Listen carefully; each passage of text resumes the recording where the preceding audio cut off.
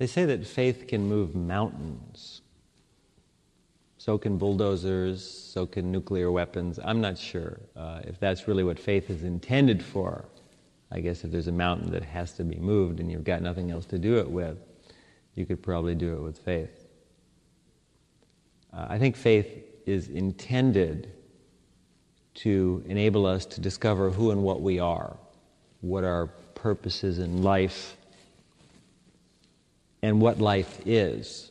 It's interesting, when you talk to someone in the West, and very often in the East too, but particularly in the West, about the meaning and purpose of life, it is assumed that the a priori structure of life will remain in place, and we're talking about a substratum modification of how we live.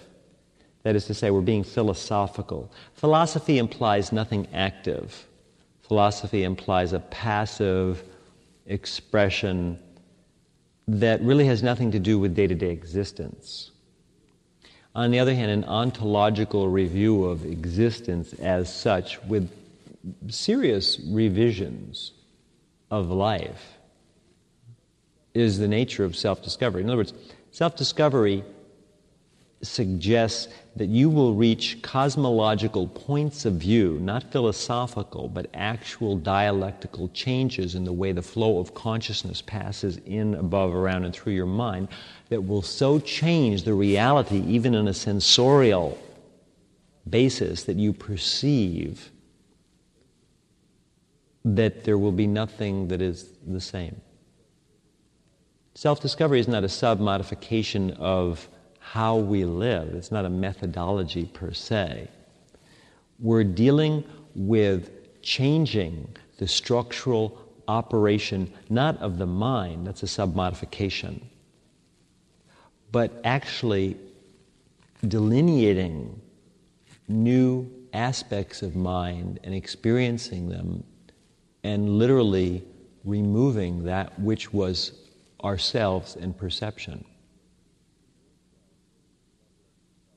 To move from the human level of perception, we'll take it that we all know what that means, to another method of perceiving life.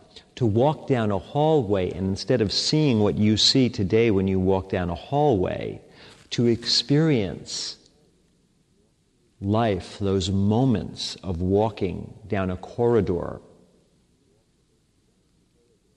in hundreds of states of mind, seeing the atoms move, perhaps seeing everything in streams of light, perhaps being aware of hundreds of realities simultaneously as part of that hallway, perhaps seeing the corridors of eternity intertwined with the simple hallway that runs through a structural building. To see your life again and again as not just your life, but as eternity. To be so completely integrated in the experience of perception that there's no sense of a perceiver, but just the fluid moment of ecstasy that is reality unfolding itself to itself. The politics of consciousness, the dialectical change of mind that occurs in Buddhism, is not simply the assimilation of a new philosophical basis or religious basis for viewing and interpreting experience. Rather, it is the complete structural revision of that which is from our point of view, that which is us, the mind, the perceiver, life. In the 1960s, the psychedelic revolution occurred, and Timothy Leary, Richard Alpert, and other people experimented with LSD, psilocybin, mescaline. They didn't do anything new. These and similar psychotropic substances have been used in the Far East, in the American Indian culture, all over the world for a long time. These drugs seem to open up the doorways of perception and allow one to experience reality, what we've grown used to in the 9-to-5 sense, as something totally different. To take a bubble bath and suddenly find oneself in 100 universes, and the bubbles have a meaning. Everything, every atom, every part of life has a meaning, implies a meaning that cannot be thought about because we're in a pure dialectical state of attention in which there's no thought. The idea is that every atom of existence is reality and is perfect and is enlightenment. But in the dead world of the Western mind, all that is seen are shades of gray. There's a cloud over every experience. There's no possibility of divine incarnation, divine intervention, let alone that oneself and every moment is divine, endless, continually shifting through infinite radiances of the perfect diamond mind of the universal Godhead. There's no possibility in the cosmology of the West for such things. So in the 60s, people started experimenting with these drugs, and they found that reality was not what they had perceived before. It was, certainly, but that there were alternate ways of perceiving reality, oneself, and so on and so forth. Now, whether these experiences are valid, invalid, hallucinatory, or non, these are issues for philosophers and lawmakers to deal with. Whether they're dangerous to society, I have no idea. That's not my province. I deal with the world of Buddhism. In Buddhism, we use not drugs, but energy, which is developed through the practice of meditation and through mental exercises and by leading a certain style of life that enables us to create effects that LSD, psilocybin, mescaline, and these things, they're toys. They're minor shifts in awareness that obviously don't last. A person has to take the drug again, I guess.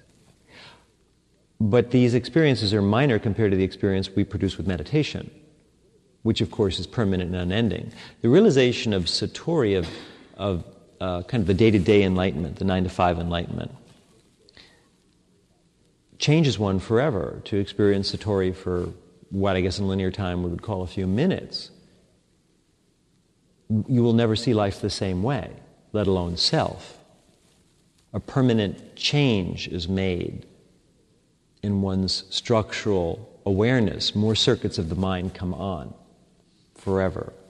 Each time you experience Satori again, when you're able, through your extremely hard work, perseverance, willpower, to stop your thoughts for protracted periods of time. It's very hard work. You have to want to do it very badly. You have to want to be high. You have to hate being where you are in these gray, endless, dead states of Western mind in which the possibility of incarnation, let alone of one's own divinity or the divinity of every moment, doesn't exist. Religion is confined to a book. The possibility of the spiritual experience is non-existent in the West. It happened a couple thousand years ago, and you either met the guy and you had it or you didn't. Once in a while there's a saint who has a minor revelation. But in the Western philosophy, you can't perceive infinities at every moment. It's not there to do. What you must do is shuffle through the variant choices that you're given, which are boring and dead, in that the grayness holds us into these lower sentient states of mind. The lack of belief, the lack of possibility, prevents us from seeing what is there. Endless states of mind do not exist per se in another dimension that you have to physically go to, or another world, or a place you have to die to get to. They exist wherever you happen to be sitting right now. Rather, it's a question of moving your perception from the state of what you would call the normal, I would call the very abnormal, waking consciousness into infinite states of perception. That is done with the will. With the power of one's will, we stop thought and move into alternate forms of perception. We gain that power through practicing very, very, very hard each day when we meditate to stop our thoughts. We gain the ability. We also store energy by leading a conservative life. And we continually discipline and direct the development of the mind so we can sustain our journey into enlightened states of mind. Anyone can do this who wants to. It is a great deal of work. It is more than satisfying. The work is nothing compared to the ecstasy. But you have to admit the possibility of a world, of a universe of such brightness, of such ecstasy in its own presence. Ecstasy does not require a physical experience. It is a perception in its simplistically pure form. That is to say, what we see in this world is a gross abnormality.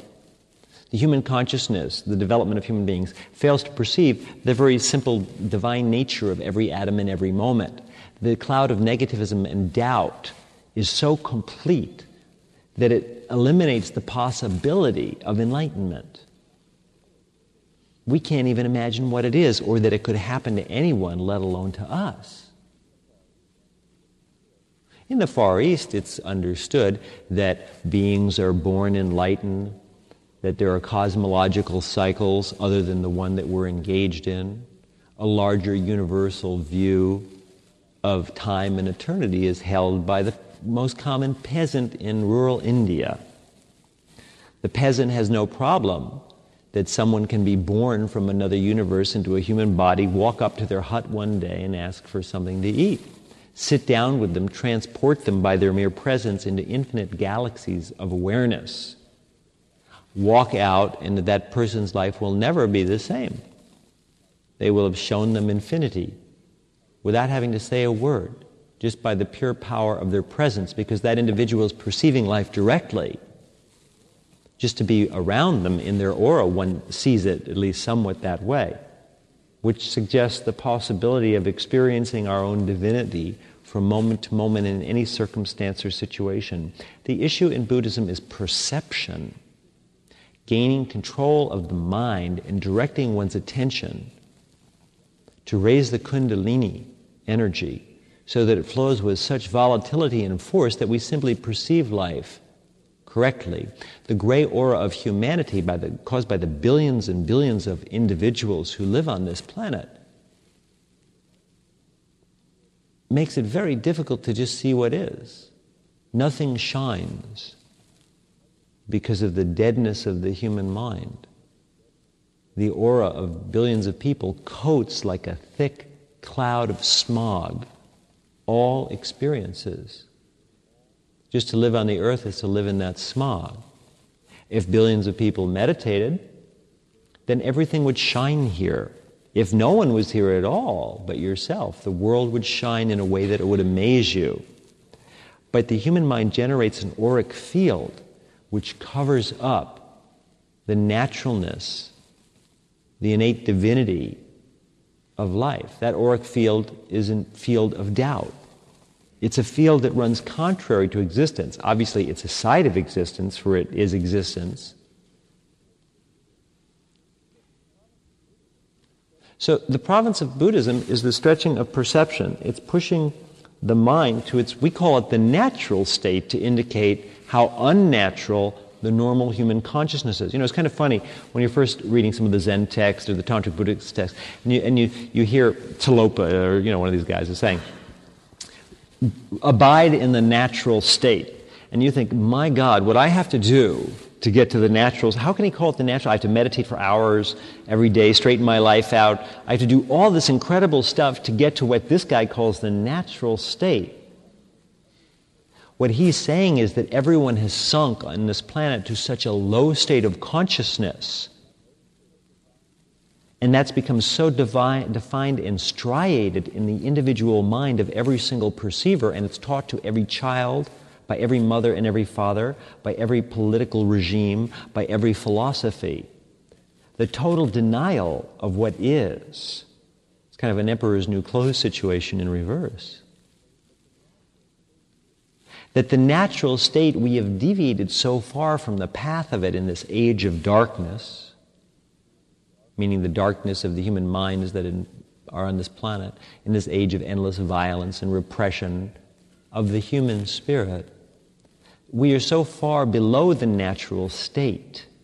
I mean, human beings are kicked with their technology. I mean, humanity actually has the gall to feel that they are more advanced than they were, human beings. Technology somehow defines intelligence. Technology has nothing to do with intelligence. If technology enables you to kill more people, that doesn't define intelligence. An intelligent species survives, perhaps increases its numbers, but it survives in a high level of style. The planet Earth is a subworld. Not the planet. A planet is just time and space colliding. But the basic level of awareness on this planet we consider to be subnatural, way below what's average. Because if an enlightened being walked through New York City today, no one would see him or her. They would just see a person. They wouldn't see the glow. Wonderful moment in, of course, The Last Temptation of Christ, the film, where Mary comes up to Christ, and she doesn't want anything to do with any of this, of course, and she says, hey, come on home, son. I'll make you something to eat. We'll sit around and talk like we used to. And he looks at her and he says, I have no mother. I have no father here. I have a father elsewhere. Meaning this human parent thing, come on, give it a rest. I've existed forever and, I happen to pass this way. I went through that particular toll. And I've paid the toll, and that's enough. But I can't perceive life the way you do. You perceive life vis-a-vis one lifetime in this very simplistic way. My perception shows me that you were just another minute experience on my agenda. And so then whoever's with him, with Mary rather, turns and after this conversation, Mary's kind of heartbroken, and Agnes, or whoever it is, says, well, didn't you see what was going on? And Mary says, what do you mean? She says, well, didn't you see the thousands of wings, the thousands of angelic lights that existed and went on probably forever? Didn't you see into all those dimensions when he was standing there? And Mary says, no, I not only did I not see, I don't want to see. I just want my son back. So if someone enlightened walked down the street today, no one would see the glowing light, the thousands of emanations. Because the description of the world, the deadness of the aura of the human mind is so complete that it literally blocks out reality. You ever have a conversation with someone where you're trying to explain something to them and they don't want to hear it, and no matter what you say, they keep changing the subject, or even if you say it, they will not absorb it.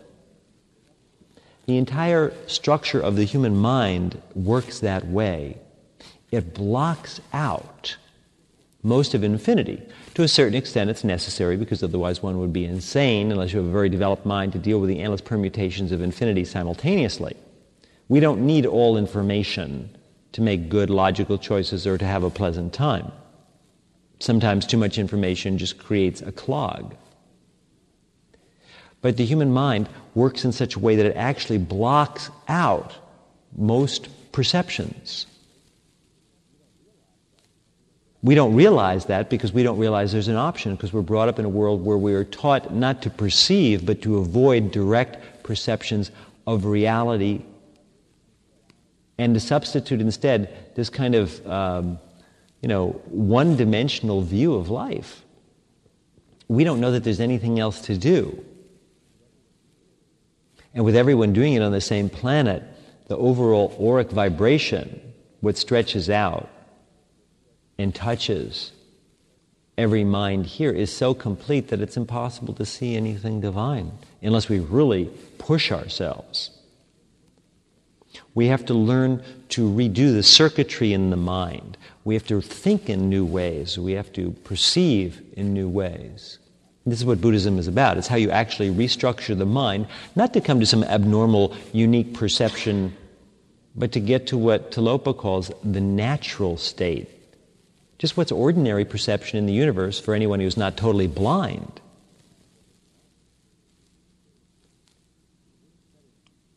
So the Buddhist study is that. We don't feel that enlightenment is particularly unusual. We feel that it's the natural state.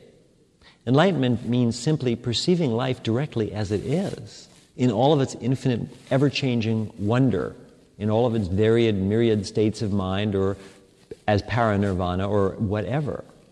Pick your favorite words. The words mean nothing, the perception is. Black belt doesn't mean much. The point is, can you knock somebody down? If you got a black belt and you can't do that, then the belt means nothing.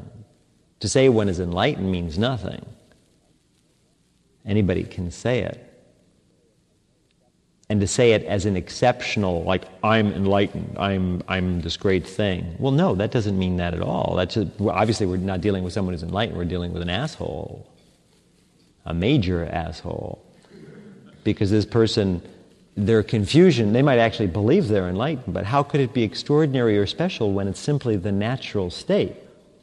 There are beings that descend from other cosmic cycles that drop by for a while. They have extraordinary powers and abilities. Certainly. And I think that we should respect all life in all forms and cycles, particularly from a common sense point of view, if it can be beneficial to us. If we have a cousin who's a multimillionaire and we're having problems just kind of making it financially and they drop by for the weekend, it really doesn't pay to be nasty to them. Now, in the quest for infinite truth, I don't see any point in buttering them up if that would cause you to fall from a higher state of mind. But if you could maintain the higher state of mind and at the same time make friends with the extremely rich relative, in Buddhism, we're very big on common sense. We have to be. There aren't many of us, and there's a lot of everyone else in the world, even though Buddhism is the world's largest religion. But still, the true practitioners of the way, there are very few of, and there's a lot of human beings out there who are very hostile towards anything that rocks their perceptual boat. They'll kill you in a minute rather than deal with truth. It's more convenient because then they can forget about it and rationalize your death. So Buddhists have basically, over the years, serious practitioners have walled themselves off from humanity. Remember, monasteries are built not to keep people in, but to keep people out. We lived up in the Himalayas because it was the last place anybody wanted to go, except the people who happened to be stuck being born there. It's a very unfriendly environment. It's cold. And since it was the least favorite piece of real estate on the planet and at an altitude high enough to avoid a lot of the human aura, we would go up there to meditate after India became too crowded, in China, and so on and so forth. So we live in a world that's crowded now wherever you go. And the human aura permeates everything. But it hasn't really changed anything. Perception is still the same. The natural state is still the same.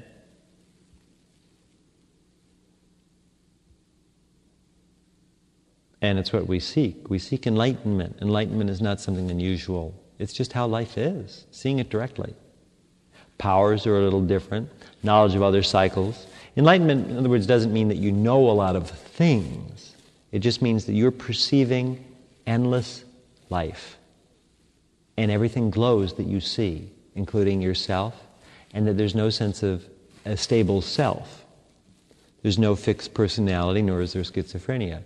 There's endless refractions of infinities, which we are, just as we are endless refractions of nothingness. And that all of life is moving in and out of itself in constant, fluid, perfect change at every eternity.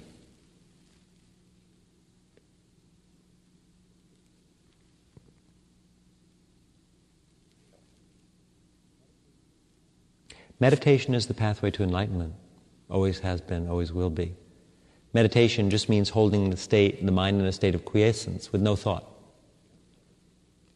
That's not unusual. I think to think a lot is unusual personally.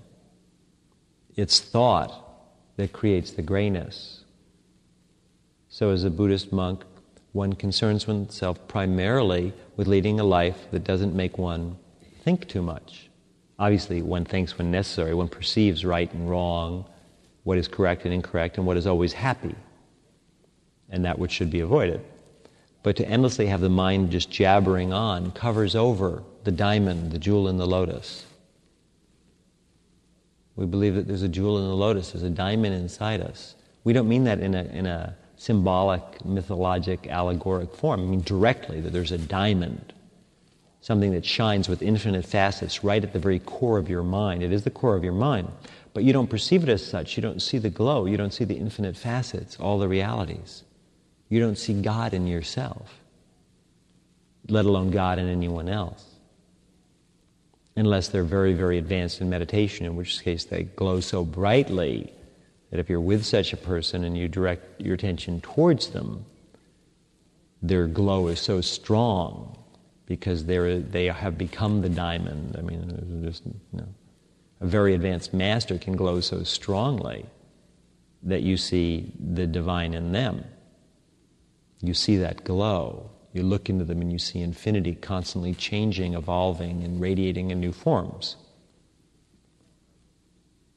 We call such beings avatars, something like that, meaning kind of advanced enlightenment. Not just the ability to perceive the endless flow of reality oneself, but one whose mind is so powerful that it just simply radiates. Such beings are very unusual.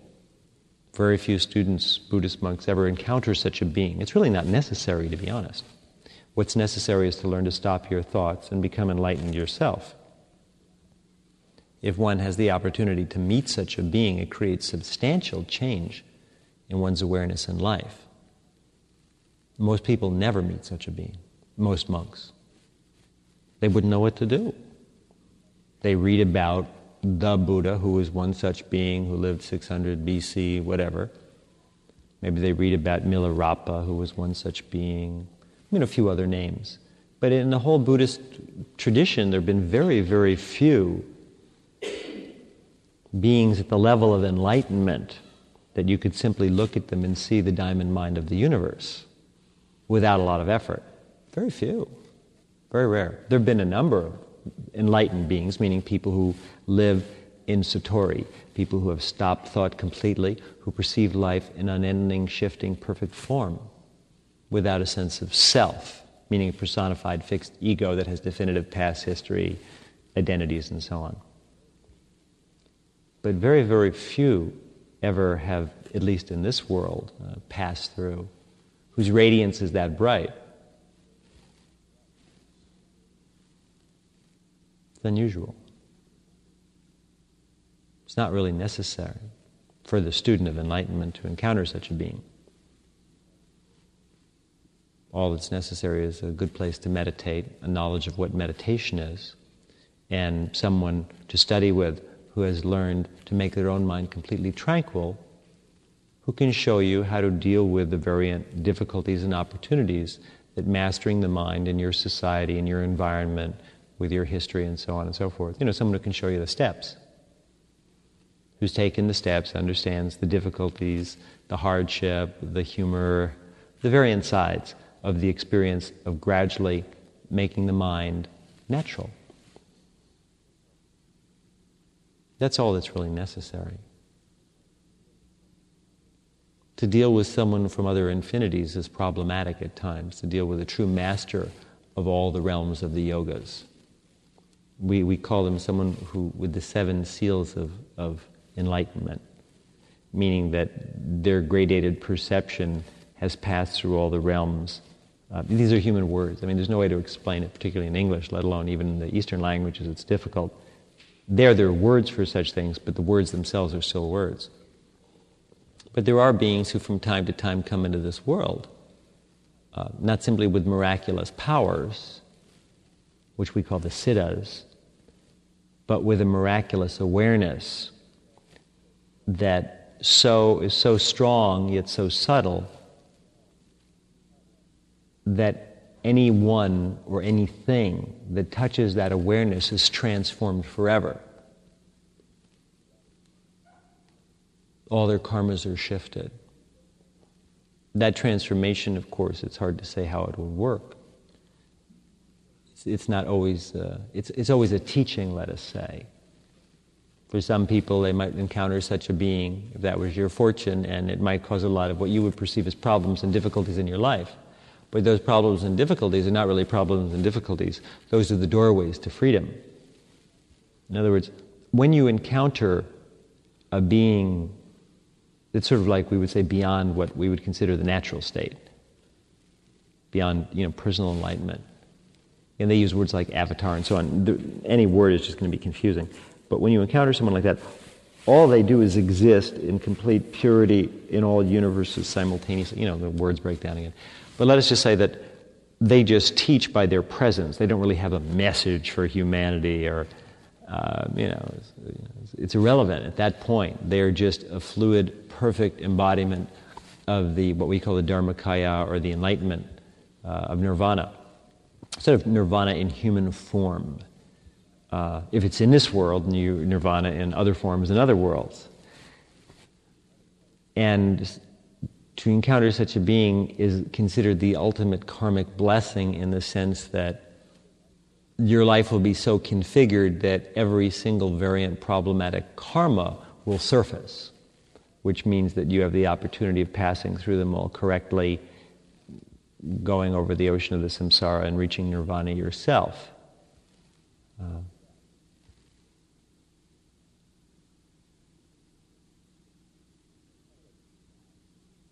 It's kind of like meeting God in a human body. It's tricky, What do you say? How's it been? Oh, but suppose it hasn't been from that point of view, from the infinite mind of the universe. Maybe there's no past. Maybe this is all that's ever been, this one moment particularized forever in infinite variant forms. Maybe there are no variant forms. Maybe this moment doesn't even exist as you're perceiving it. It's complicated. So that's why it's best to just keep your life simple and not worry about these cosmological matters. But it is interesting to know that there are beings that do walk through this world occasionally like that. And sometimes it's one's karma to encounter such a being, and it creates tremendous changes in the multi-life configuration, not simply the life configuration. Because when you're dealing with a volatile energy field that's that strong, it enumerates not just the kind of pro-temp mind in the current body, but the field of energy is so strong that obviously it would have a protracted multi-life effect. That is to say, it's kind of like radiation, sort of rads. If you're exposed to a person who is achieved what we call satori, they go into samadhi many hours a day, they have eliminated personal selfishness, all that sort of stuff. A saint who lives in an enlightened state, they put out, 30 rads. When you encounter their aura, when you spend time, you could pass by them and not see much, but if you're open to them, if there's a symbiosis between the mind states, yours and theirs, then you will be lifted into very pleasant states of mind. You will find them very inspiring. When you leave them, you'll be more in touch. There'll be a stillness, a peace inside your mind. Such a person can, if you just meet them once, can affect your life forever.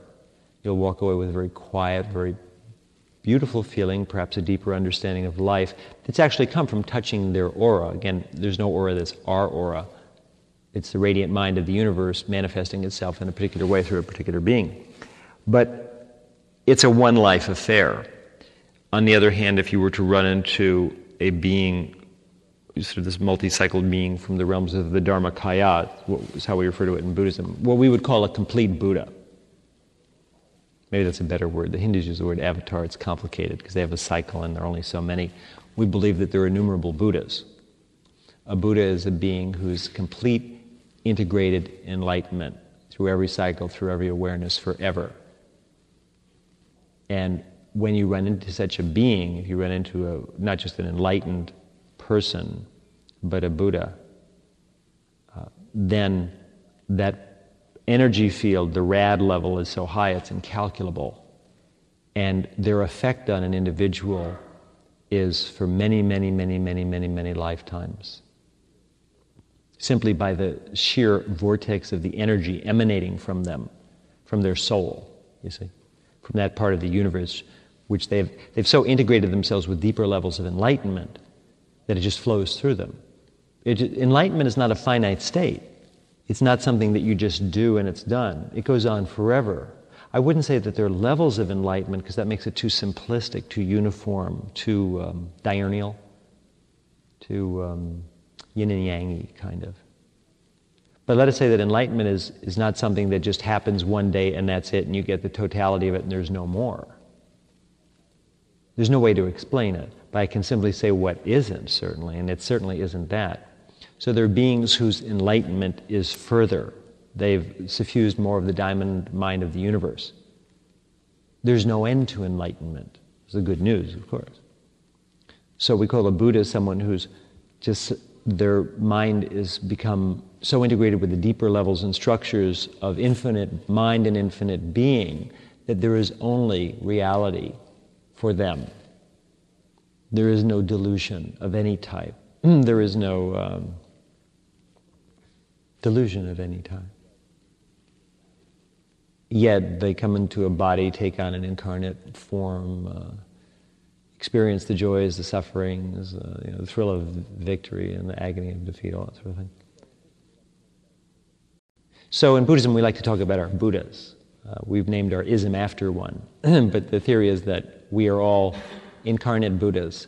We just have not realized deeply, not simply philosophically or in thought, we have not moved the mind, what our friend Don Juan calls the assemblage point, to that deeper level. The idea is that you can move the assemblage point where the mind joins together and creates life to deeper and ever deeper points of understanding and perception. So your journey is to see how deeply you can interface your mind with infinity. That's the journey of a monk, is to see. Monk simply means that you've decided that the most important thing, the only relevant thing in life is that. You've been properly initiated by a teacher who's put you on the path, empowered you, given you directions for meditation, and then off you go to meditate and to live your life as purely, simply, and excitingly as possible. Excitingly in the sense that your perception is that life is glowing more every day because your meditation is clarifying, and the way you lead your life and the thoughts you think are continually clarifying your perceptual body. If, on the other hand, life is glowing less, obviously you're not doing yoga properly and you have to start over, hit the reset button and learn what yoga is. You've fallen from the path. And so it's time then to get back on it. This happens to most monks a number of times, where you're not practicing yoga at all. You're not practicing real meditation. You're practicing ego or practicing laziness or practicing confusion. And it happens to everybody, and we don't feel bad about it, since we don't have a self. We don't have to worry about, we don't have to account for what we've done or not done. We simply have to get back on the path. Being on the path means we again meditate with joy. We again deal with the suffering of life and the pain of existence without perfect enlightenment, with a smile. And it means that we clarify our lives and we have a quiet place we live. We keep it clean and simple. We have a quiet life with lots of fun in it and brightness, of course, but quiet in the sense that we don't fill it with unnecessary clutter, with cluttering emotions, cluttering perceptions, cluttering hates, cluttering jealousies, cluttering vanities, because these things simply cloud the mind and they don't afford a very perfect view of existence, rather an imperfect view. The perfect view of existence comes from an unclouded, uncluttered life and mind, whereby the radiance of perfect attention of the mind of the universe floods us at every moment. This is Buddhism. This is being on the path.